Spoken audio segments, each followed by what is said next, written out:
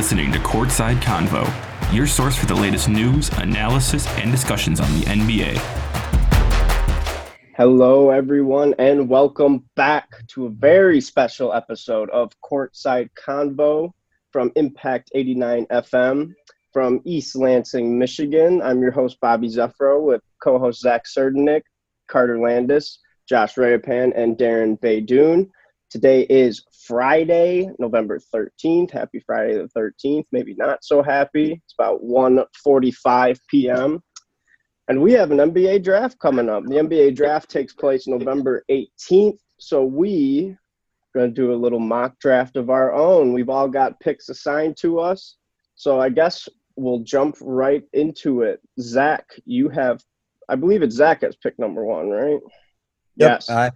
I have the first pick. And with the first pick in the Courtside Convo 2020 mock draft, the Minnesota Timberwolves select Anthony Edwards, guard from Georgia. I went back and forth on this pick. LaMelo Ball has probably the most upside, and we've heard that over and over again. But Anthony Edwards he's got all the tools. He's a really good athlete, and he can knock down shots from anywhere. I think Edwards, he fits better into that team, into that roster, because they already have Karl Anthony Towns as a center, so they don't need Wiseman. They already have D'Angelo Russell, so that'd be a weird fit with LaMelo Ball. So I think Anthony Edwards is the pick there, but a lot could happen with trades and all sorts of stuff with the number one pick this year. Right, Anthony Edwards to Minnesota. I'd really like to see how he plays with D'Angelo Russell, to see that dynamic backcourt. Plus, they got Karl Anthony Towns. That'd be a pretty solid pick for them. All right, and at number 2, Carter, Golden State. We mentioned that guys are going to steal our picks, and we already got one. So, all right, with the second pick in the Courtside Convo 2020 mock draft, the Golden State Warriors select LaMelo Ball as a knee-jerk reaction to Anthony Edwards being taken. There's a lot of different ways that Golden State could go with this pick. I don't really know that, since they're going to be back in contention with all their healthy Monstars this year, that they'll be back at it in the top seed in the West again. So I don't know how crucial this pick is to the future of their team, but taking LaMelo Ball doesn't hurt. They could flip it eventually. I mean, it's great trade bait. To me, LaMelo Ball is awesome. I mean, some of the things that you see over in Australia were obviously not good in terms of how his shooting percentages looked, how his defense is. I think both of those things can be tweaked really easily.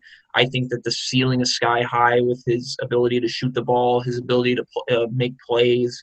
I think that just being the size that he is at the guard position is going to be something that helps him along the way, because there's defensive tools that he can use. And my biggest bold take, this is probably like the boldest take. I've had bold takes before, but this is my boldest take. If everything goes well for LaMelo Ball, if everything clicks, we are witnessing the best player in the NBA. He will be the best player in the league if everything works out for him. That's where I go with that. Are you going like best player ever, or are we going best player? Not ever, but best player in the league ever, at the but time. at his peak, he is the best player in the league. Not ever. No, that's crazy. Okay, I'm not I just wanted to make sure. I'm like, whoa, now. Wow. All right. So pick number 3 goes to Darren, Charlotte Hornets. Go ahead. All right, so I was going to say, picking, you could have taken one of the top 2 guards. Charlotte obviously could have done that, but I feel like that this is a spot where a big man could definitely go, considering the fact that Charlotte, you paid big money for Terry Rozier. You have Devontae Graham. And also, there are trade rumors now that they could be a player for Russell Westbrook potentially, and trying to get him from Houston. So it feels like guard may not be a pressing need for Charlotte, but big man could be. So, and I'll go with a little bit of a surprise here. I'm going to go with the third pick in the Courtside Convo mock draft. I'm going to go with center Onyeka Okongwu. Wow. And I'm over James Wiseman, yes, because the one thing, when you look at his draft profile, first of all, looking at how he played in college last year, averaged a 31.6 player efficiency rating and was the only player in the country to average at least 20 points, 10 rebounds, 1.5 steals and 3 blocks per 40 minutes. He has a really high floor.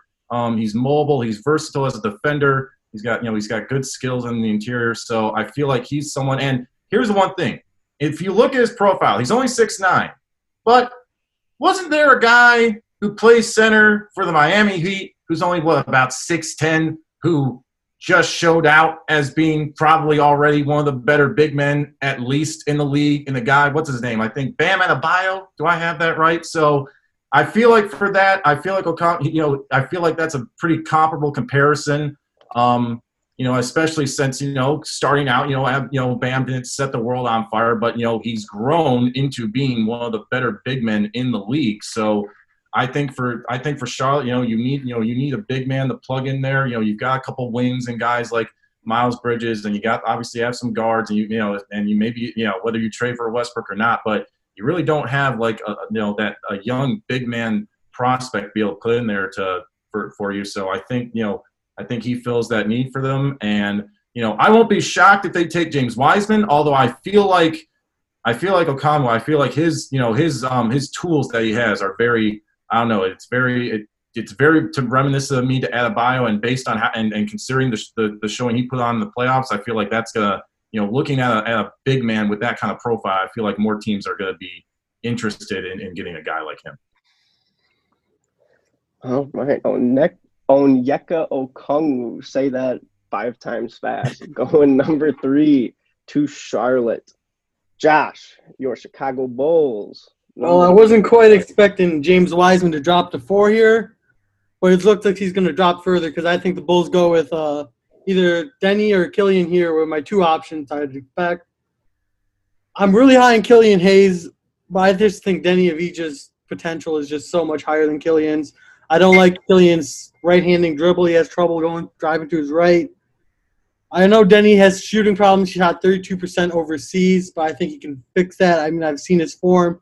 It's definitely a fixable form. It's not anything out of the ordinary that you can't fix. And, I mean, you have a 6'8" guy who can plug in at the 3 with Levine and Kobe, and his vision is just absolutely impeccable for his size.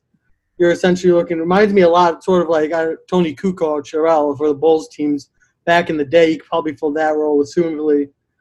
So I'm fine with either one of those 2, Denny or Killian Hayes here. I think either way the Bulls go, you're getting an elite prospect who is an amazing passer and fits in well with the team. So.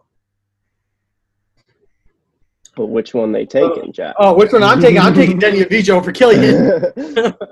All day I'm taking Denny. Sorry about that. I'm like, you can't just leave us there. All right. Well, James Wiseman still available at 5 is very intriguing. Well, then I guess if you're Cleveland, you have, you got good guards and Sexton and Garland, who a lot of people don't realize Sexton put up about 20 points a game last year, even though, granted, their team wasn't that good. But he can really, put the ball in the basket. I think at this point then, I was going to go either Denny at this pick or I was going to go one of Carter's favorite players, Obi Toppin, at this pick. But with James Wiseman still available, and we don't know if Andre Drummond's going to opt into his deal, but I think he will. Tristan Thompson's also a free agent. So if they lose one of those guys, especially, I think there's no doubt if James Wiseman is still available at 5, they are going to go with James Wiseman. So that's my pick. We've only seen limited action from Wiseman. Granted, he put up about 20 points, 10 rebounds a game, averaged about like 3 blocks a game through those 3 college games. But, 7-footer, 240, mobile, has shooting potential. If Wiseman's still available at 5, I do not see the Cavs passing on James Wiseman. So at number 6, we make it back to Carter, which this pick was traded beforehand. Carter wanted to pick for the Hawks, and so he traded this pick to Zach, or you know what I mean. Go ahead, Carter. Yeah, I had to jump Zach. I thought that was a fair trade for both of us. I would get my team, and he would get his, so we could each pick who we wanted. Obi Toppin continues to slide. As I just tweeted very hilariously, Obi Toppin, more like I wouldn't draft him in the Obi top 10. Anyway. Rough.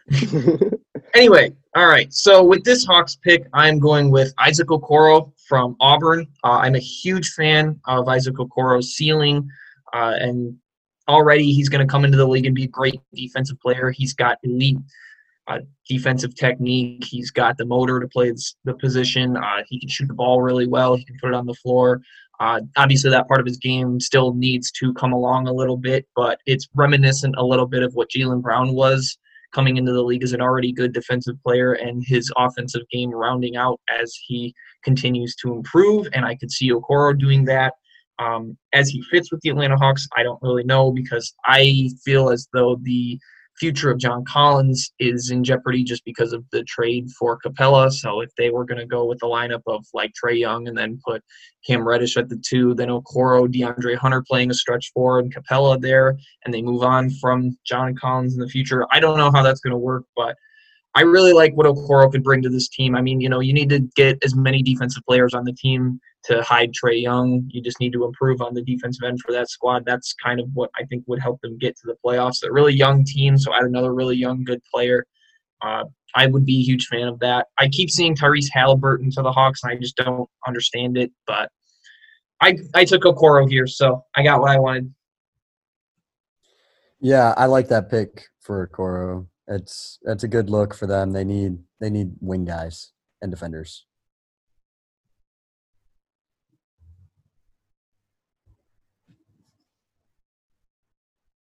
We love the mute button, don't we? Okay, Isaac Okoro goes 6 to the Hawks. Zach, who's picking for the hometown Pistons? Go ahead. Well, first I want to say I don't see any way James Wiseman falls to 5. Like, I think for sure he goes in the top. I think unless there's trades, but I think if these teams pick the way they do, I think Golden State probably takes Wiseman. But intriguing first couple sets of picks for us so far. Back number 7, the Pistons. I'm going to go with a guy that I'm really high on. Josh, you already mentioned him as a guy you're really high on. I think Killian Hayes is the pick here for the Pistons. I like his skill set. He's got a good touch. He shot high on free throw percentage and is a good finisher. So usually that means, or that will add up to a potential to be a better perimeter shooter once you can continue to develop and work on that. He's only 18 years old. His biggest problem is he doesn't really have much of a right hand. But if that's something that he can get worked out with the Pistons, it's going to be a good spot for them. Really high, raw upside guy. Good pick for Troy Weaver in his first pick. Yeah, I would not be mad at getting Killian Hayes at 7 either in this draft, because that's a name who's been constantly going up and down too. Some say as high as top 5, maybe at 4 to the Bulls. And then another note on James Wiseman. I've seen some sites compare him to like David Robinson-esque. So if they can get James Wiseman at 5, David Robinson at 5, that's never a bad thing. Darren, number 8, the Knicks. Who's going to turn this franchise around? Yes. Well, I'll admit I am conflicted because on one hand, my roommate is a Knicks fan. So on one hand, I'm wondering if I should make a pick that would, help his team. On the other hand, I wonder if I should just absolutely be as much like the Knicks as possible and just wonder how much I could screw this up.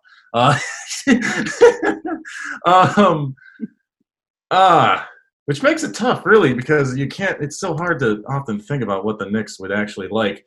The thing is, obviously it's New York. You want excitement. I feel like with the Knicks, you want a name. They're going to probably look at a name that their fans are going to know. And that leads me to say that, and not that to say this wouldn't be a bad pick, but maybe, you can argue for someone like Tyrese Halliburton here. You can argue maybe some of the other names, but I think if they're looking for a name that people will recognize, I'm going to go with Obi Toppin.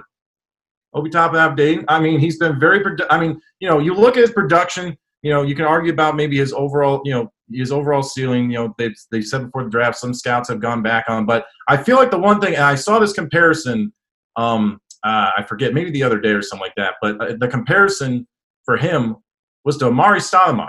And I feel like that, obviously Knicks fan, you have the history of that with Knicks fans, at least, with the first year with Amari Stoudemire was good. And then, as long as, his injuries kind of, ruined that contract for them. But, he has that same in terms of, explosive leaping ability, finishing ability. He's probably at this point a better shooter than Amari. He can space the floor with his 3-point shot, which is something that Amari, he was a good mid-range shooter, but something that he never really explored during his career. So I feel like it's like a combination of a name that that New York would like because he was a big time college player obviously, but also still a prospect that could help them both immediately and into the future. So yeah, I'll have the Knicks taking Obi Toppin with the 8th pick. All right, the Dayton Flyer off the board at number 8 to the Knicks. So that would make Josh next with the Wizards. Josh, who the Wizards taking at 9? The Wizards are in a weird situation because it really depends on how well John Wall comes back from his injury. Because if you're talking about a healthy John Wall and Bradley Beal, we're talking about a top 5 backcourt in the NBA easily. I mean, healthy John Wall, that speed and athleticism, and Beal with his playmaking and scoring ability. I think you take an elite shooter here who can stretch the floor out at that 3 position. I'm taking Devin Vassell out of FSU. Shot 42% from 3, can stretch the floor out. He has weird mechanics, but you know what? If you shoot 42%, you're doing something right. So let him go out. He doesn't need to – his playmaking's iffy, not the most quickest guy. But when you were playing with John Wall and Bradley Beal, you don't need to worry about it as much. He can just focus on shooting threes, can perform mid-range. And I like him as a 3-and-D role with this team. All right, well, I'll take Devin Vassell off my draft board. I had him for a later pick, but never mind that. It is now my pick with the Phoenix Suns at number 10. I guess because there's a variety of ways the Suns could go here. I know they do need a point guard, or they could just take – there's a lot of 3-and-D guys in this draft that could potentially carve out roles in the NBA, but I'm going to throw out a name that's been rising the last few weeks. I'm going to go with Kira Lewis Jr. out of Alabama at number 10. Learning under Ricky Rubio would be pretty good for him because his playmaking sometimes is a little questionable. Sometimes tries to force passes, but he's super fast. He's got really good speed. He can create his own shot. He averaged 1.8 steals per game his sophomore year, which is good, but with his size of about 6'2", 165, he's going to have to add on to that. Another thing, he kind of shies away from contact. That's another thing that I saw. He shot 36.5% on runners and floaters. That's going to have to go up. But overall, I can see Kira Lewis having an impact in the NBA once he puts it all together. The Phoenix Suns will get them a good, solid point guard at number 10. So for number 11, we're going to go to San Antonio with Zach for the pick. I really want to pick Tyrese Halliburton here because he's fallen a lot, and I don't. But the Spurs have a logjam of guards. So it doesn't really make much sense for the Spurs to go there. I think for the Spurs, I'm at 2 different spots here. I could pick a Saddiq Bey, a 3-and-D guy out of Villanova that seems like the San Antonio pick. But I could also go with Aleksej Pokusevski, who is somebody that I could really see the Spurs going with as well. And I think that's where I'm going to go. Pokusevski, he's a 7-foot guard from Serbia that when you hear 7-footer in Serbia right now, you normally think Jokic, but he's not Jokic. He's Marcus Bingham-ish in terms of Slenderman levels, or Chet Holmgren that was on TV against Imani Bates yesterday. That was Those a great guys, game, by the way. It was, but I think that Pokusevski is going to be the pick here. He's got a lot of upside, and I was listening to somebody say something earlier about this draft. In a draft where there's no certain stars in this draft, why not, when you're in the lottery, take a chance on a guy that has a 10% chance of being an absolute star rather than picking up a guy that's going to be a sure role player? So I'm going to go with Aleksej Pokusevski for this pick. dynamite pick. That's the brand is so strong. I would say Josh seemed pretty upset with that one. I'm driving the Pokuševski hype train. I love what he could bring. Watching his highlights is just an absolute roller coaster. It is so much fun. The way that dude plays the game. The tall point guard is coming to the league. The Jokic, he's like the complete opposite of Jokic too, with his size. So that guy's gonna be a stud, man. I love that dude. All right, Poku at 11 to the Spurs. So we go to Sacramento at number 12. Carter, you're up. The Sacramento Kings are an organization with a lot of fat on them, right? So you know what I'm saying? You want to cut out some of the fat. So you have a guy who's causing you a little bit of problems with contract disputes. You got a Buddy Hield, and if you're trying to cut out the fat and you're trying to move on from Buddy Hield, and you want to go on a diet, why not draft a diet Buddy Hield? So with this pick, I'm going with Aaron Nesmith from Vanderbilt. This guy is came out of college, obviously not as good as what Buddy Hield did, because Buddy Hield had one of the most insane college careers ever. But in the similarity of the fact that Aaron Nesmith shot 8 threes a game last year and hit on 52% of them. The way this dude shoots the ball is absolutely ridiculous. And is he a bit of a one-trick pony? He might be. But there's also some potential on the defensive side. But basically, if you have a guy who can shoot, you can pretty much build off that and get yourself a really good player. I mean, it's what the Phoenix Suns did with Devin Booker. I mean, Sacramento, or it was New Orleans at first with Buddy Hield, and then they screwed it up, and he probably won't be back. So if you need a cheap replacement for Buddy Hield, why not do the guy who just did the same thing with his production in terms of his ability to shoot the ball? I mean, Aaron Nesmith can shoot the ball ridiculously. He'll come into the league and be really good at that immediately. He's got defensive playmaking potential. I think where else he needs to work on is his ability to put it on the floor and get to the rack and use his body better. Because I was watching him play, and he doesn't do well with using his body and getting to the rim and getting to the free throw line. But there is so much potential here for a guy to be really good. And again, that's your diet Buddy Hield if you want to go out and diet and cut out the fat of your organization.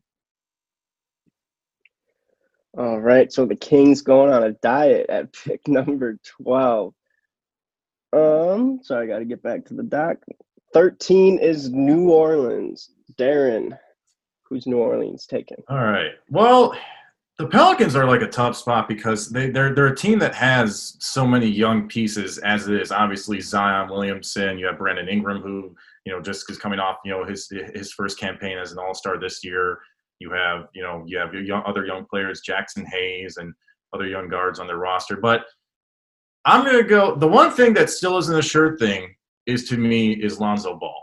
And it's not that Lonzo didn't play – wasn't a good player with the Pelicans this past year. But to me, it's the question of, is he going to play at a level to where the Pelicans are going to be comfortable paying him the money he's likely going to demand when he becomes a free agent, I believe, after this upcoming season. So with that, and since this guard has fallen at this point in the draft, I am going to go with New Orleans. I'm going to go with Tyrese Halliburton.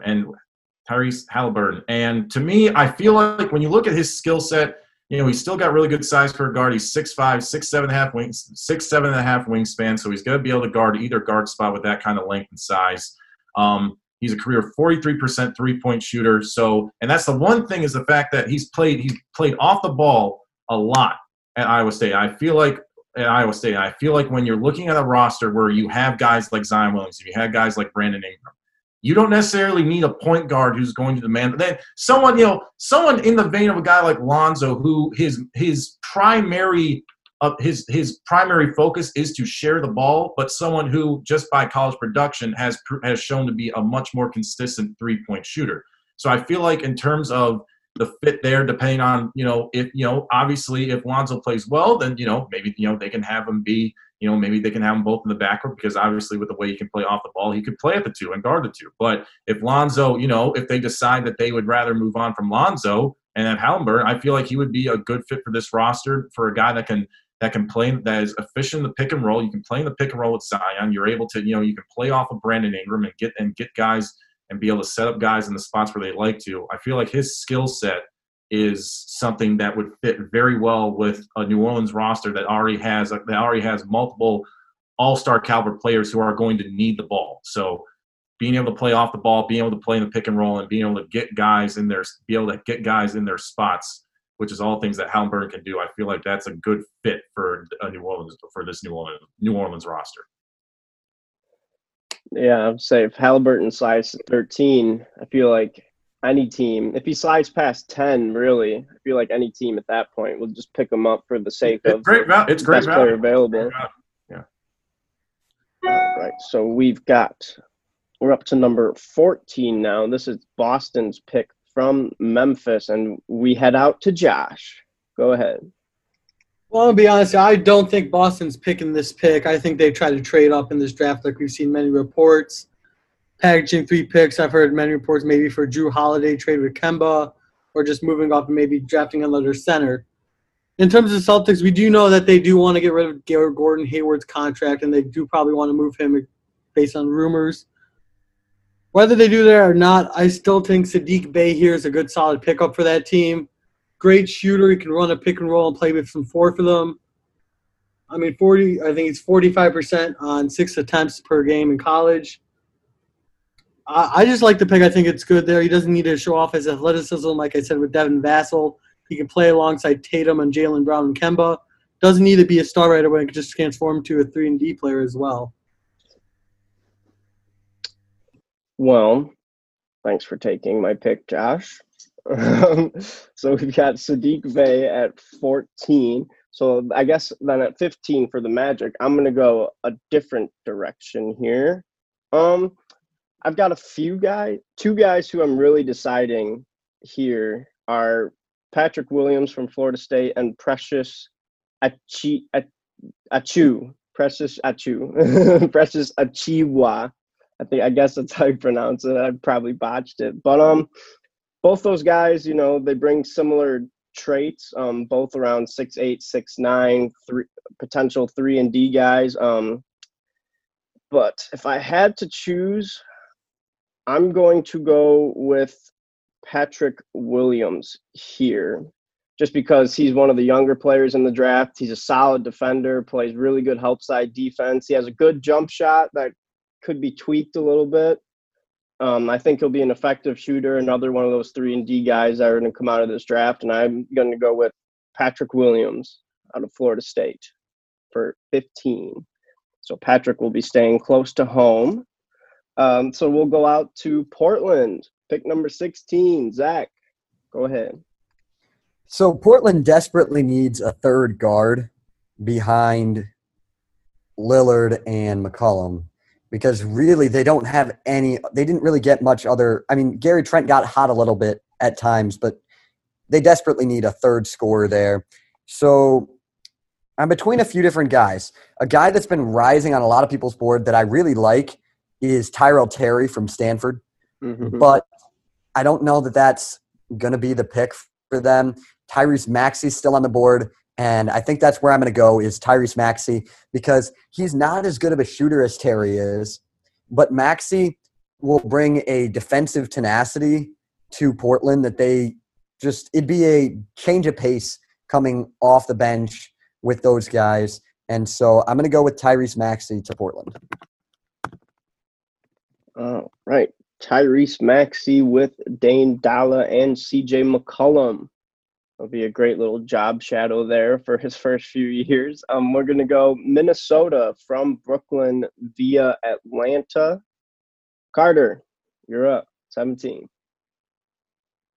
So I did originally have Saddiq Bey slotted here, but I will go with my next player, and that is somebody that Bobby mentioned. I'm going with Precious Achiuwa. I love Precious Achiuwa. He's probably one of my 10 favorite players in this class. He's an energy guy at the 4. He's got a decent enough of a jump shot to be able to play well. But, I mean, you take a guy with athleticism and energy and a great motor, and you've got yourself a good player. I mean, I think, he can start from day one at the 4 for them. next to Karl Anthony Towns, and that's going to be a solid pick. Yeah, that's my guy right there. Precious Achiuwa, you take the guy who wants to put in the work to be a really good player, and then you've got yourself a great player at 17 right there. So I'm going with Achiuwa to the Timberwolves. All right, Precious Achiuwa. Good pronunciation there. 18, Dallas. Dallas and Darren. Go ahead. I will say, Bobby, you did take – I was looking at Patrick Williams with that pick, so they kind of had me scrambling a little bit on that. But looking at Dallas, I mean, I feel like there's not like a lot of better combo forwards have gone already in this draft. I feel like maybe just because of the value here, because of about how high both these guys are on draft boards, and just because, in terms of picking with the best guys, because Dallas, it's not a spot that necessarily needs another guard, but I feel like someone like RJ Hampton could actually be a really good pick here. I think that when you don't necessarily, obviously, Luka's going to have the ball, he's going to be the primary point guard, but I do think you need some. When you look at the other guards and forwards, Tim Hardaway Jr. right now, he's at his best probably off the ball more as a shooter, and necessarily I think that and they you have a good backup guy like Jalen Brunson who can handle it, obviously, but I feel like Dallas at one point could it wouldn't be that bad to look into developing another a combo guard who can come in, still be able to play off the ball. Hampton's got a developing shot. Who had good. He's got good potential in his developing. In terms of developing into who can make threes off the ball and things like that. But someone who's got good size, 6'5", play either guard spot, and can be can grow with Luka, who's obviously still very young himself. And who they don't necessarily need to be great right away, which probably will help his potential. And someone who can maybe grow into that other guard spot, who can eventually help Luka and maybe take a little bit of pressure off him, be able to handle the ball and not have him have to have the ball in his hands all the time, because especially when we saw in the playoffs against Dallas, he had the ball pretty much all the time. So probably I think Dallas, ideally, if they could get a good combo forward in this spot, they could if someone like I was gonna say if someone like a Patrick Williams were to slide, or maybe one of the other forwards in this draft, I think they could take a player like that at this spot too. But I think that getting another guard who can help take pressure off Luka, probably would also be good as well. So yeah, I'll take RJ Hampton with a 2 pick. Yeah, when I was doing my research on RJ Hampton, because I was tempted to put him at 15 to the Magic just because he's super athletic, super good in transition. It's just his defense sometimes. Like, it looks like he's sometimes like almost saving himself on defense, like so he can play offense, saving energy. But once he gives his full effort to the defensive end, I really like the prospect of RJ. He won't. Listen, he's with Luka's gonna be the main guy, so he's not gonna. They're not gonna need him to be like have the ball in his hands all the time at 8 points. So I feel like that's good because he can focus on growing the other parts of his game, defense, shooting, to develop into more of a better complement, but still have the ability to handle the ball and to take that pressure off Luka. If he needs a rest or or for whatever else. Right, and he's only 18, right? He's 18 or at the oldest 19, so he's still really young, still has a lot of time to develop. So RJ Hampton to number 18 to Dallas. And now we go to Brooklyn. Josh, who we got? Well, here's the thing about Brooklyn is that essentially they've got their entire rotation filled out 1 through 10. I mean, if you look at that, whoever they're going to draft in this spot is essentially they're going to be a G League or a draft and stash type player for the next year. So what I think they go European here. I think they get a draft and stash guy who I'm really high on as well, and that's Leandro Bolmaro out of Spain. I'm really high on him. He's not the most athletic guy, but he's sneaky athletic. He gets to his spots and he can hit his shots. He's good off the dribble. His shot's a little weird in the mechanics, but it's definitely something he can fix. I think it's a high potential pick, sort of like what Zach was doing with Pokusevski. I think Nets can do the same thing here with a high level guard as well. Yeah, I'll say the Nets are looking loaded for next year, which kind of, puts them in an awkward position in this draft because obviously Kyrie gets hurt about halfway through the year. KD doesn't play at all, so obviously your record's going to affect that. So, yeah, it'll be interesting to see what Brooklyn does because really they could go anywhere from this 18th pick. So we will go – ooh, it's my pick. Miami Heat. I'm with no – well, I guess with Dragic being a free agent, they don't really have another point guard. A pick I really like here, though, for the Miami Heat, a guy who I think fits that build. I can see Josh shaking his head. I'm going to go Cole Anthony here at number 20, a guy who, every time he in the All-America game, he showed out. In the Jordan Brand Classic, he showed out. In the games at North Carolina, he did all that he can on a team that didn't really have the North Carolina talent we're accustomed to. The injury problems are going to be sort of a concern, but I think he just carries that Miami Heat dog mentality. I'm gonna go Cole Anthony, number 20 to Miami. So with that being said, we will move on. 21, Zach. Philly, go ahead. Philly is really going to depend on if they do decide to make any trades for any different styles, what they end up picking. And I think that can be said for a lot of different teams. But the way that their roster is set up right now and going into this pick, assuming that they pick it for themselves, I'm going to go with a guard here, a backup point guard for Ben Simmons, somebody that can make plays off the bench for them and knock down shots. And I'm going to go with Tyrell Terry. Terry's a guy that could potentially even play with Simmons because of Simmons' size. He can guard the point guard on the other team because Simmons can run the point. And Terry can knock down shots from pretty much anywhere. He's got outstanding range. I think that that'd be a good pick for Philadelphia. But there's some other guys that have fallen. I mean, Green from Arizona is a guy that was – Josh Green is a wing that's still available. There's a lot of good players available for these last, 10 picks of our mock draft here.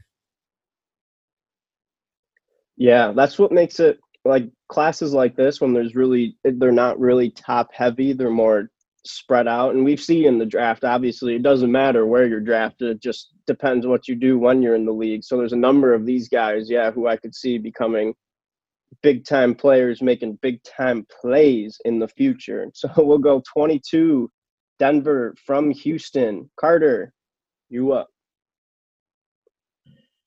So Denver is, another one of those teams that really doesn't need to worry about who they draft here, but they usually are pretty good at drafting. I'm sticking with a local prospect, and that's Colorado's Tyler Bay.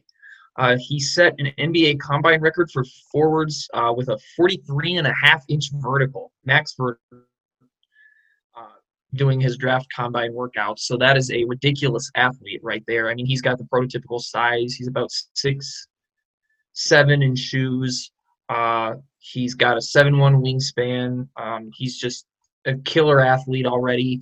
He can shoot the ball pretty well. He can defend really well. He knows where to get to his spots. He can close out incredibly well. He just plays defense without fouling. His footwork is good. So you have a 3-and-D wing there with extreme athleticism. He kind of reminds me a little bit of like a Tobias Harris type of player where he can do almost everything. He's more of an athlete, I think, than Tobias Harris was coming out. But that's a guy that, you can play off your bench at the wing spot, and you're pretty good at that spot. All right, so that was pick 22 from Carter. 23 to Utah. Darren, you're up. All right, so I'm just thinking maybe, especially, I was thinking maybe at first possibly a big man for Utah here or a bigger forward. But I think the one thing is that, you look at Utah's makeup, and even though they traded for Mike Conley, and, he didn't have the best year this year, obviously, with dealing with injuries and things like that. He played a little better after they got into the bubble. But this team's Utah's probably going to always be at their best with Donovan Mitchell as the primary ball handler, as we saw when, they were up 3-1 against the Nuggets in the postseason. He was just scoring 50 burgers all the time. So I'm going to look at a guy who is capable of playing, who can play off the ball off of him and still pick up the slack on defense. I'm going to take Josh Green out of Arizona. 6'6", 210, good profiles, like a combo as a guard, combo guard forward. He'll be able to, he's got the potential to guard multiple positions, which is something Utah likes. Obviously, they pride themselves on being a good defensive team. He can shoot it. He can play. He can shoot it, play off the ball from Donovan Mitchell.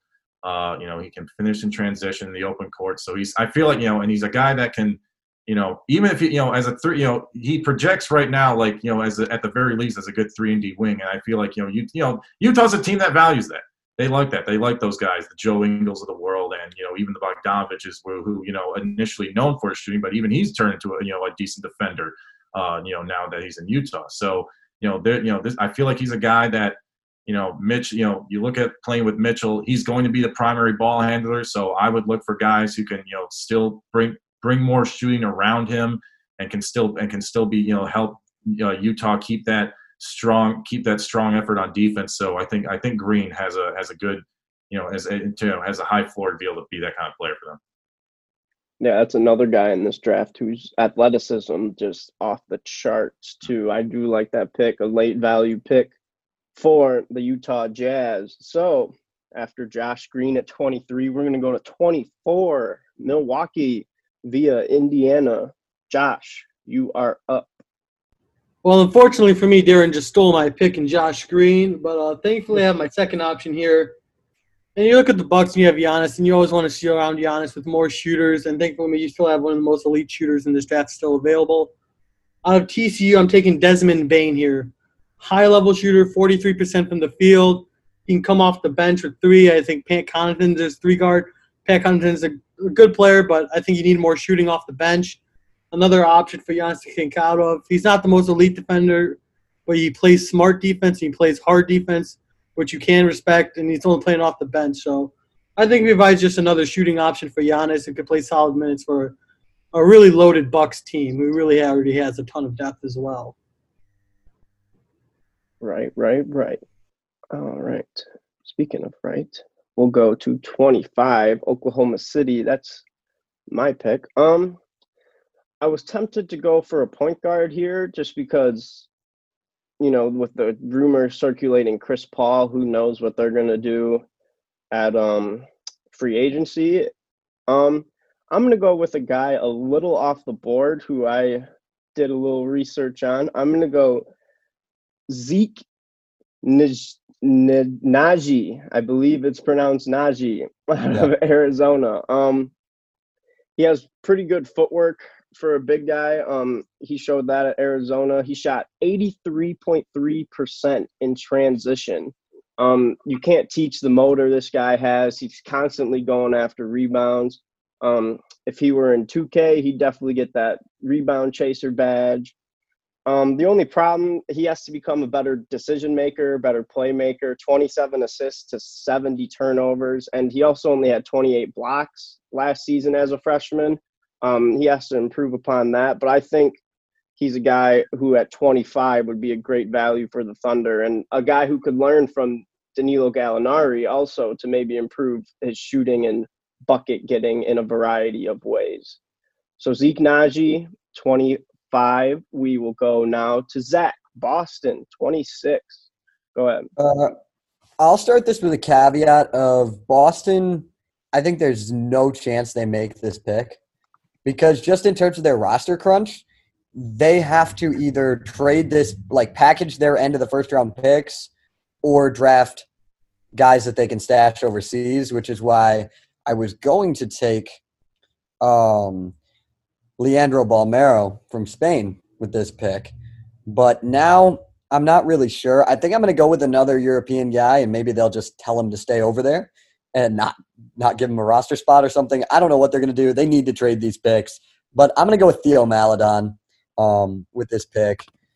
Good guard, another piece that they can add there. But, again, there's no way that this pick gets made by Boston and that this guy is on that roster. It just wouldn't work with the way that with how many players they have on their roster. All right. So that was pick number 26, Theo Maledon. All right, so we're going to go 27, New York via LAC, which is the Los Angeles Clippers, for those who don't know. Carter, go ahead. So I believe it was Darren who picked for the Knicks earlier and got them Obi Toppin. So if they wanted to, they could roll out that lineup of 5 power forwards. I would love for them to do that if they went with Obi Toppin. I think that would be hilarious. But I think what they really need is a good 2 guard. I think he's a 2 guard. I think that's probably where he projects in the future, and I'm going with Texas Tech's Jahmi'us Ramsey. This is a super high upside freshman with a really good offensive game. He's got a good motor on both sides of the ball. I really like the way he shoots the ball. I think he's got a little bit of ways to work on that. Not much of a playmaker in terms of being guard, but if they could get a different play, I think RJ Barrett would really run that offense, and then you could have Ramsey play off ball there. But I think that's a good fit for them. They need athleticism at the 2 position, and I think that Jahmi'us Ramsey fits that spot pretty perfectly. I like his upside. He was a freshman last year. He played really well for Texas Tech. There's just some guys you can see that have a knack for scoring, and he's one of those guys. So I really like what he brings to a team that he could get drafted to. It's the Knicks, and they need some sort of optimism, and I think that Ramsey can bring that for them. All right. Jahmi'us Ramsey. I'm just looking at that spelling, and it just makes me wonder, how do parents come up with these spellings? But hey, good for you, Jahmi'us. You go to the NBA, you're going to become a millionaire with that name. So Jahmi'us Ramsey at 27 to New York. Next pick is 28 with the Los Angeles Lakers. Darren, who the Lakers got? Well, I'll preface this too by saying I wouldn't be shocked if the Lakers maybe include this pick into potentially for a trade for another, a more established rotation player. I know there's been talks about them potentially looking at DeMar DeRozan, really, for including Kyle Kuzma for that. But if they do keep the pick, there is one guy who I am kind of really surprised has been on the board. He's ranked. He's in all the mock drafts. I've seen, they have him ranked within at least the first round. The first round. I'm gonna have them taking Jalen Smith out of Maryland. You look at someone, especially when you look at the Lakers bigs. Obviously, JaVale McGee and Dwight Howard both played well in the roles they had, but they're both in their, Dwight's gonna be 35 or so at this year. JaVale's is in his early 30s now, so you might need, and they're both, they both were on 1-year contracts, so it's not guaranteed that either of them comes back, depending on how that situation turns out. So the Lakers could be in a position to where they need a backup big, and Smith offers a lot of upside. He can play either the power forward or the center spot, so you can have that interchangeableness with a guy like Anthony Davis who can play both as well. He's at 6'10", 225, 7'2" wingspan. He's versatile offensively. He's made 37% of his 3-pointers in college. And then he also was able to be efficient in the paint, making over 60% of his 2-point shots. So very efficient offensively, capable of playing off the ball, which is obviously very good when you're playing with both LeBron and AD. Listen, we've seen it with so many guys. If you're a shooter playing with LeBron James, you are likely going to be able to do very well for yourself, because he is going to demand all the main attention, and he's going to pass it out, and he is going to be able to get it right in your shooting pocket. So I think for a guy like Smith, I think he fills that role of providing more shooting around LeBron and AD, and also being able to fill in at the backup, let's say the backup center spot, and giving them, a good young prospect to be able to grow. Because, with teams like the Lakers, where, you have multiple superstars, if you're able to find those, maybe not diamond, but just say those good players, in the rough, some teams can, to be able to have that on a cheap contract and still be able to be productive, that's obviously big for a team like the Lakers. And to be able to get a guy in Smith who can be a floor spacing, shot blocking big, I think he would be at the very least a really good supporting piece for their rotation. Yeah, I really like that pick. What was that? That pick 28? Yeah, being from Big Ten country, we've seen plenty of Jalen Smith. He's a really good shot blocker. He can step out and shoot. what's the word I'm looking for? I guess equipped, a very equipped big for today's He's NBA. very much a modern big man. I feel like, that skill set. I mean, that skill set can help any team. So I feel, and for the Lakers to be able to get that value at 28, I think, that's a guy that they can be, not just help them win in the present, but can be a supporting player in the future for potentially a long time if if he cashes in on his potential. Yeah, and what better guy to learn from than Anthony Davis? Have him over you too. Yep. So Yep. could be really good for Jalen Smith if he falls to 28 to the Lakers. So we will move on. Second to last, 29. Josh in Toronto. Who's the Raptors picking? Obviously, Toronto has two big free agency decisions this offseason with Fred VanVleet and Serge Ibaka. From what I've seen, I think they're probably going to try to re-sign VanVleet, and from what I'm seeing, I think Ibaka's pretty much on his way out. And again, here it's difficult for me because the Raptors, again, like so many teams, are just loaded with that depth here. I think they go and they get a backup center. I think they get Isaiah Stewart out of Washington because, in my opinion, look, he has big size, huge athleticism, great defensive ability. Not quite on the perimeter, but I think he'll form a nice backup role alongside Pascal Siakam there. Carter, I saw you trying to. I saw that signal right there because that's where I'm about to go at pick 30. So I got really nervous. So pick 29 to Toronto. Last pick of the first round. This is a very popular pick. Like I said, Carter was trying to signal to Josh that this player might go here as well. I'm going to go Xavier Tillman out of Michigan State right here. Very good pick and roll defender. I've seen a lot of Al Horford comparisons, which Al Horford had a very nice career in the NBA, just the way he can move, he can step out, and he's a pretty good shot blocker, plays vertically sometimes, which really helps in the NBA if you already have that concept of verticality down, less fouls, more playing time. So to close it out, I'm going to go Xavier Tillman, 30th pick to Boston.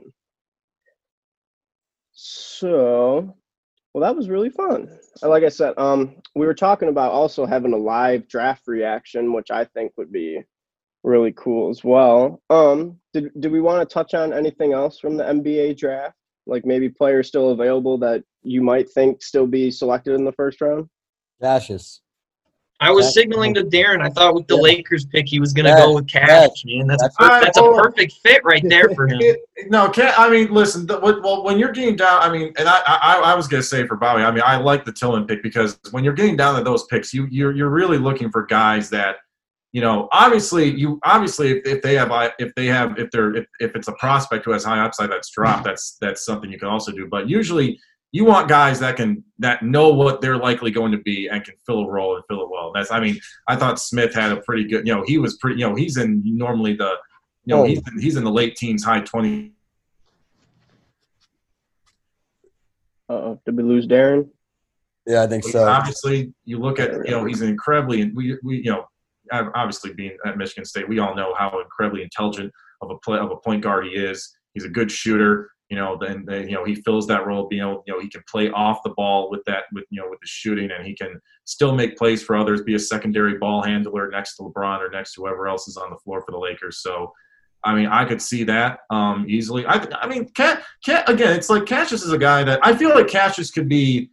I think Jalen Brunson, the way he is right now with Dallas, I think he's a good comp for that. Just because he's a solid shooter, he's a good secondary ball handler, backup point guard. And I just feel like that's a guy who's going to play in the NBA for a long time. And he's obviously not going to ever be a star, but he's just a good, solid player, and and he can help pretty much any team in the league. So I feel like Cassius is good.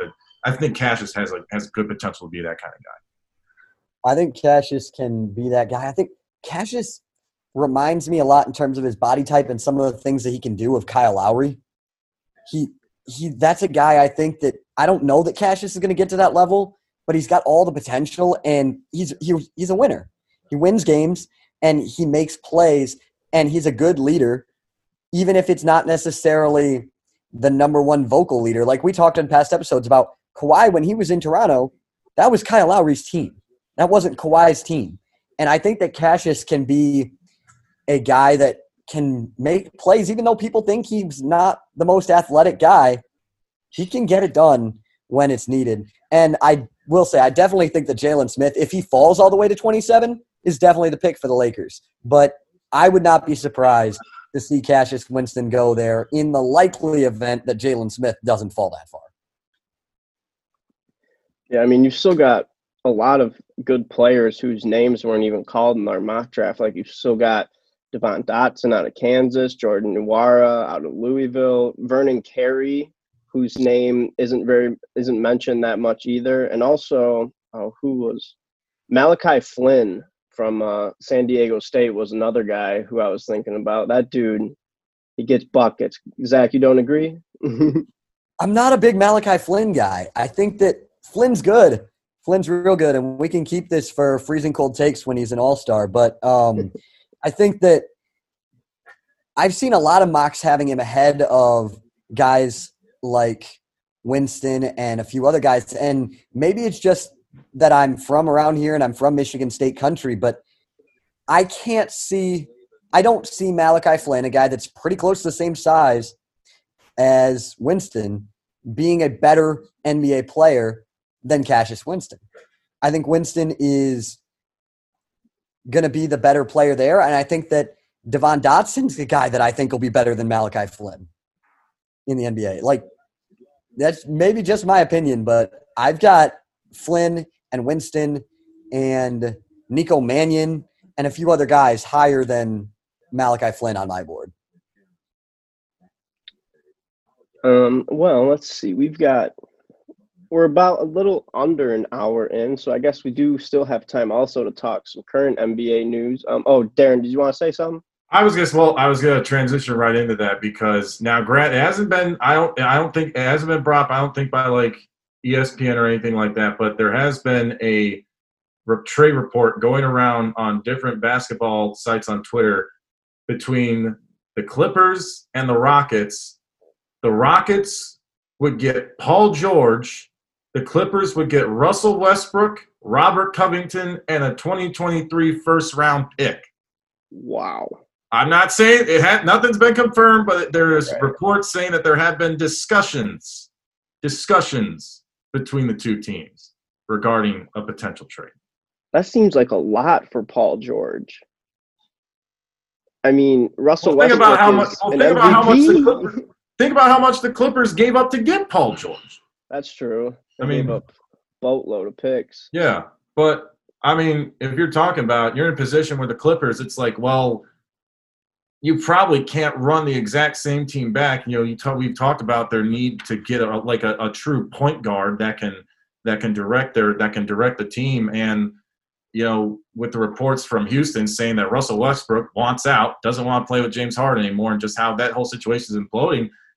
Honestly, I mean, you could argue about, you know, how good Westbrook still is, but, you know, I think that actually – I don't think that's a bad trade for either one. I really don't, honestly. You know, Westbrook's that fiery guy that can galvanize guys, and George is the dual wing, the dual threat wing that, you know, can play besides Harden, and that's – you know, and LA gets Robert Covington, who's a really good 3-and-D wing player himself. So he, you know, he's obviously not going to be able to beat Paul George, but he can at least defensively he can help pick up some of that slack that they lose with him. So I think that would be a fascinating trade if that goes down.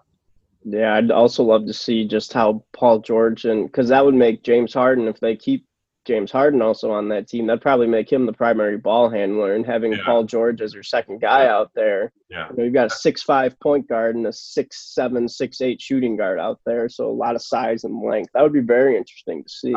I think that would make the Rockets – I think that makes the Rockets instantly – I think that raises their ceiling a ton if they make that trade. I really do. I think we can argue about Paul George's, you know, his playoff failures and stuff like that, especially, coming off of, the bubble, but everything. But I mean, like, that's, to me, I feel like that's Houston, to me, gets, I'm not saying they're not going to be the favorite, obviously, but, their window, I think, is opens up a bit more, if that, if something like that were to happen. Yeah. And another thing, Chris Paul, we touched on it a little bit in the draft earlier. Do you guys see Chris Paul moving? And if so, where? I saw a Phoenix spot like a few days ago. Is that Woj reported that they were advancing on talks, so that could happen at any point. If they did trade Chris Paul, or if they traded, if the Thunder traded Chris Paul to the Suns, that obviously puts them with Devin Booker and Chris Paul together with obviously Ayton and then Mikal Bridges, who I really like. I think they'd probably have to trade away Kelly Oubre, probably that 10th pick and a few other things. But they have a ton of young talent that it really wouldn't hurt them too bad. Plus, you get a point guard who we saw last year is still capable of taking teams to the playoffs. And, I mean, that Thunder team wasn't expected to do much, and then they ended up being a team that scared Houston to 7 games. And we just saw the Suns go 8-0 and just miss out on the playoffs due to, circumstances outside of their control. He could make them a tough team. He could make them, a force to be reckoned with in the West, especially if we see another year of growth from Devin Booker and DeAndre Ayton. I mean, we saw the way they played in the bubble. Imagine, we give these guys the off season to train, and it's going to be pretty crazy. So, I mean, if they got Chris Paul, if the Suns got Chris Paul, I think that's a pretty dangerous team. I like that situation a lot, mainly. Sorry. I was going to say, go ahead. Yep, thanks, Bobby. I like that situation a lot because I feel like Chris Paul can have the same effect on the Suns they did this year with the Thunder, where you take a team that overall is very young, that, especially with Phoenix, has just not won, ever since basically Steve Nash left, has not done anything relevant. They haven't gone to the playoffs. They haven't came anywhere close to being a winning team. So I think Paul, and especially, here's the thing. It's like, yes, people can complain about the contract, but the guy was an all-NBA. When he was healthy last year, he was an all-NBA. He made all-NBA second team. When he's right, even now in his mid-30s, he can still be a really, really good player just in his own right. And then you have a guy who can come in and can tutor, and can show Devin Booker what a winning mentality is like, can show DeAndre Ayton what a winning mentality is like, and the other young guys there in Phoenix. I think that at least for the future of the Suns and for the culture that they would want to try and build, especially now with Monty Williams there as their head coach, who Chris Paul, I think, played with, I think the year before he left New Orleans, actually. I think that can be a really good fit for their culture and for overall their future, because even though Paul's probably not going to be there maybe for other than 1 or 2 years, being able to show what winning habits are like and what you need to do as players to actually be a winning team, I think that's something that can pay off for the Suns in the long road, and can, especially for a guy like Devin Booker, because we know he can score. We know he's one of the more talented scorers in the league, but it's about all the other intangibles. Can he, having all the other intangibles that other winning stars in this league have? And I feel like that Paul can help really bring the rest of that out, and can help not necessarily make Phoenix a title contender, obviously, but can just put them in a position where they can finally, after a near decade of rebuilding, just move forward and aspire to something just better than that. Yeah, Phoenix also, they got a few good young pieces. Like, we still haven't really seen what Cameron Johnson's going to be, who was, I believe, last year's draft pick for Phoenix. Javon Carter's a little older for a young guy, but he's a guy that I've liked since West Virginia, ever since he headed that monster of a press with, who was Sagaba Konate, with him, just funneling them to him. That was a fun team to watch.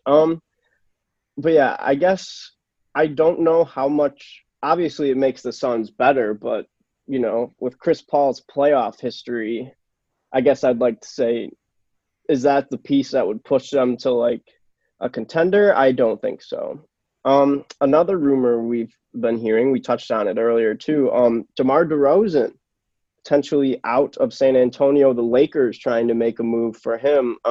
What impact do you guys see that move making if it does happen or if it happens? Well, here's the thing I see with the Lakers. I just don't know what assets they have really to trade because I'm just going to say this one time because every time I go on Twitter, I just see these Lakers fans. I just need to tell them this right now. Danny Green and Kyle Kuzma is not a good trade package, in my opinion. I don't know how many times they need to hear this, but it's just annoying me every time. All I see is Danny Green, Kyle Kuzma in a first, and they think they can get like DeMar DeRozan for it. Like, I just wanted to get that out of the way right now because it's not going to work. But I just don't think the Lakers can really trade for another star with the assets that they have. I just don't think they have any really valuable like long-term assets other than maybe first-round picks. But then they're going to be later in the round. So the Lakers, I think they're probably best just staying path and just adding more solid veterans around LeBron and AD. If I'm being honest. Well, that and DeMar DeRozan isn't that solid. Like he can hit shots from outside, but that's not really his game. His game is more of a slasher, defensive type player. So I just don't see why the Lakers would go out of their way to give up probably a lot for a guy who wouldn't really space the floor for AD and LeBron. I was gonna say, I think from on one end you can say that DeRozan's a guy who can, in terms of being someone to take like especially a wing who can take pressure off LeBron. He can create with the he can score and create with the ball, so he can be a ball handler and he can. In that way, I guess you can say like if you're a Lakers fan, it's like he can take pressure off LeBron because then he can it's like sort of like how LeBron back when he was in Cleveland or when he was in Miami he could. He could give the ball to Dwayne Wade or Kyrie Irving, and they can go, they can do their thing and go one-on-one and score or create for others. Like, although I just don't think DeRozan at this point, he's not going to add anything as a defender. We know that he's never been a great defender, even back in his prime in Toronto. So I mean, that's never been his strong suit. He hasn't, he's basically.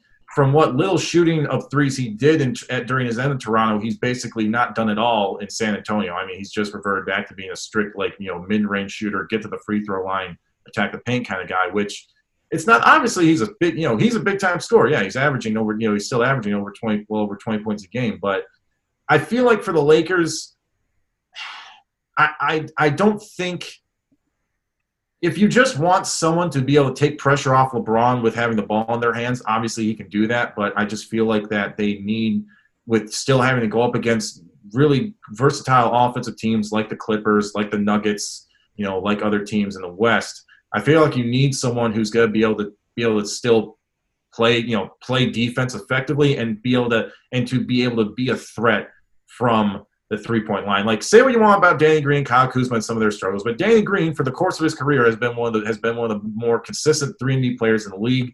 And Kuzma, at the very least, is younger, with still with more potential to be able to still grow into more of a complementary type player for the Lakers. And he's probably, honestly, at this point, is a better 3-point shooter than DeRozan is. And even though he's not a great 3-point shooter by any means, but I just feel like, I don't know, I think that if the Lakers were to package into somebody else, I mean, I feel like they would try and get a guy maybe who could play more of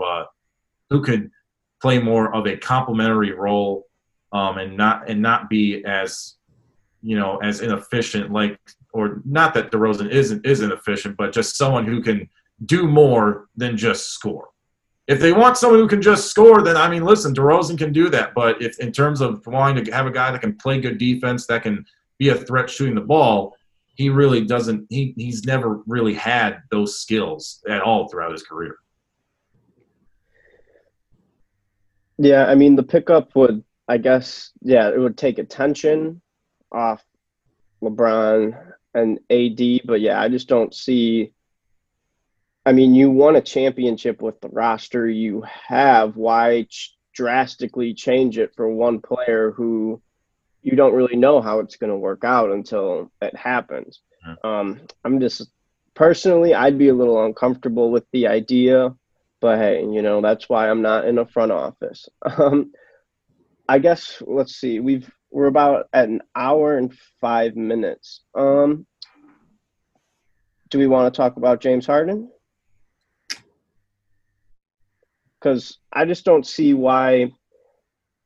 I mean, how can you not like the narrative right now is that Russell Westbrook and James Harden don't see it working together, but then on Harden's Instagram, he posts a very nice happy birthday to Russell Westbrook. So this might be like an Embiid Simmons thing where the media just tries to portray that, it'll never work. They can't play together. So I'd just be curious to know what they're actually feeling. Do you guys have any thoughts on that? I think both. You go ahead, Kurt. All right. I think both guys would probably benefit from a change of scenery. Both guys in Houston, Westbrook and Harden, both want to be the guy, and I think that we actually kind of saw that fall apart last in the playoffs because Westbrook was the one who tried to be the guy, and James Harden was passive as he should never be. And, if both those guys moved on, I continuously see James Harden at Philly. That would be an interesting one. I mean, I think it might be a solid fit. If you have James Harden as an off-ball guy, I know then he could still be the guy, but, Ben Simmons would be the ball-dominant guy. And I think that'd be perfect. I mean, I think that could be one of the best situations for him, have Simmons feeding him the ball. He can even feed Simmons the ball if Simmons goes to post up and whatnot. We saw Ben Simmons shoot threes a little bit more too. So there's all sorts of different aspects of this offense that if they acquired James Harden that they could end up tapping into. And if you keep Embiid in that situation, then you have a dominant big man too. And I think, if you have Simmons, obviously those are pretty big egos in the locker room to manage. And it's Mike D'Antoni, a guy who's never really cared about doing such a thing. It's another one of those situations where it could be disastrous or you could benefit from it. If you can get those guys to all buy into playing together and diluting those roles just a little bit, with Harden being your main scoring guy, you have Simmons as your facilitator and somebody who can get to the rack as easily as he can. You have Embiid posting up and doing what he does, then you've got yourself a really good team. It's just, can you get the guys to buy in and make it work? I don't know if they could, but on paper it's a really interesting situation, to say the least. Well, do you think that if they traded for James Harden, do you think they'd be able to keep Simmons and Embiid? I think they'd probably move on from one. I think they'd move on from one of them. I think Embiid would probably go. I mean, Simmons is probably the better player and solid big man. I know Embiid's really good, but getting a decent big man is a dime a dozen. You can find somebody who can get rebounds and play defense. Obviously, Embiid is incredibly talented. It's just the motor for Embiid is obviously what's not there. But if you could get, a solid level center, I mean, then you have yourself a good team, even despite sending Embiid elsewhere. But I mean, Simmons and Harden, I was just thinking. Great, yeah. Oh, go ahead. Sorry, I was just going to say, imagining Joel Embiid on the Rockets. I mean, granted, you might not have Russell Westbrook as well. It'd be very interesting, I think, because them having such a dramatic shift from their small ball mentality. Obviously Daryl Morey's not there anymore, but I just think it'd be very interesting to see Joel Embiid in a Houston Rockets uniform. I'd be curious to see what he would do over there, especially if they get rid of Westbrook and Harden. He would be the man over there. I'd really like to see what he would do as the man. I'd love to see his production and how the coaching staff would get him involved as like the number one option on a team. I think that'd be interesting. All right. Did we have any final thoughts before we log off for the day? Anything that nothing? All right. Not really. I think it's been a lot of fun. I'm excited for the draft. And it's going to be absolute chaos because nobody agrees on anything. So we don't know who's picking when. There's rumors that Chris Paul might get traded on draft night for draft picks. With draft picks package, there's rumors that Westbrook might. I mean, there's rumors that Golden State might package their pick for LaMarcus Aldridge. There's so much going on right now. And part of that stems from the fact that these guys getting drafted, they're going to be in training camp in a week. A week after they're drafted, they'll be in training camp. There's no summer league. There's no development period. It's going to be who can help us win the most now. And it's going to be one of the most unpredictable drafts that I've ever seen. Yep. But I don't think Anthony Bennett will go number 1. I don't think there'll be anything like that. Yeah, just going off what Zach says, that's really what I just want this draft. Just another Anthony Bennett having Bill Simmons yelling in the background of my TV. So it should be interesting. Definitely going to be a lot of variety. You're going to see a lot of guys maybe that you think would go 35 might go up to 20. Guys who maybe you think go mid-10s drop to 29 like we saw with Jalen Smith. So it's going to be a wild night for sure. I just can't wait to watch it. Yeah, I mean, Yeah, think Zach- about it. We're going go to ahead. have basketball in a little over a month.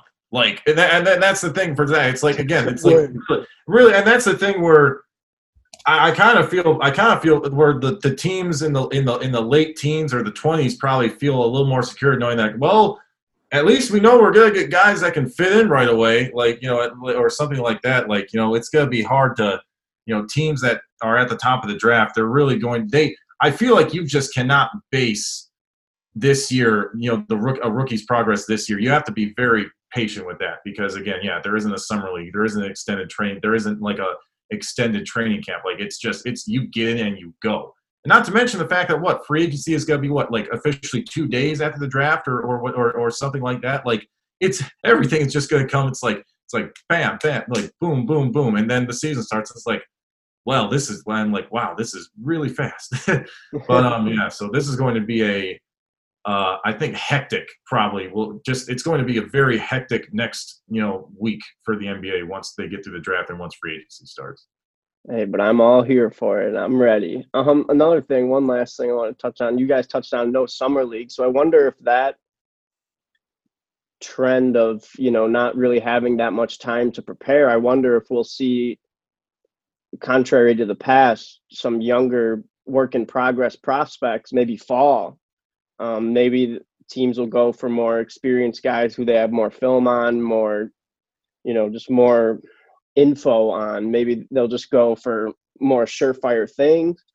I'll be curious to see how it affects the draft. So with that said, this has been another great episode of Courtside Convo, the draft especial. I had a lot of fun today. We'll keep you guys updated on if we're going to do the live draft coverage. I would really like to see that happen, but we'll keep you guys updated. So from all of us, from Impact 89 FM in East Lansing, Michigan, on the beautiful campus of Michigan State, your host, Bobby Zeffro, co-host Carter Landis, Darren Baydoun, Zach Serdenik, Josh Rayapam, signing off. Have a great one.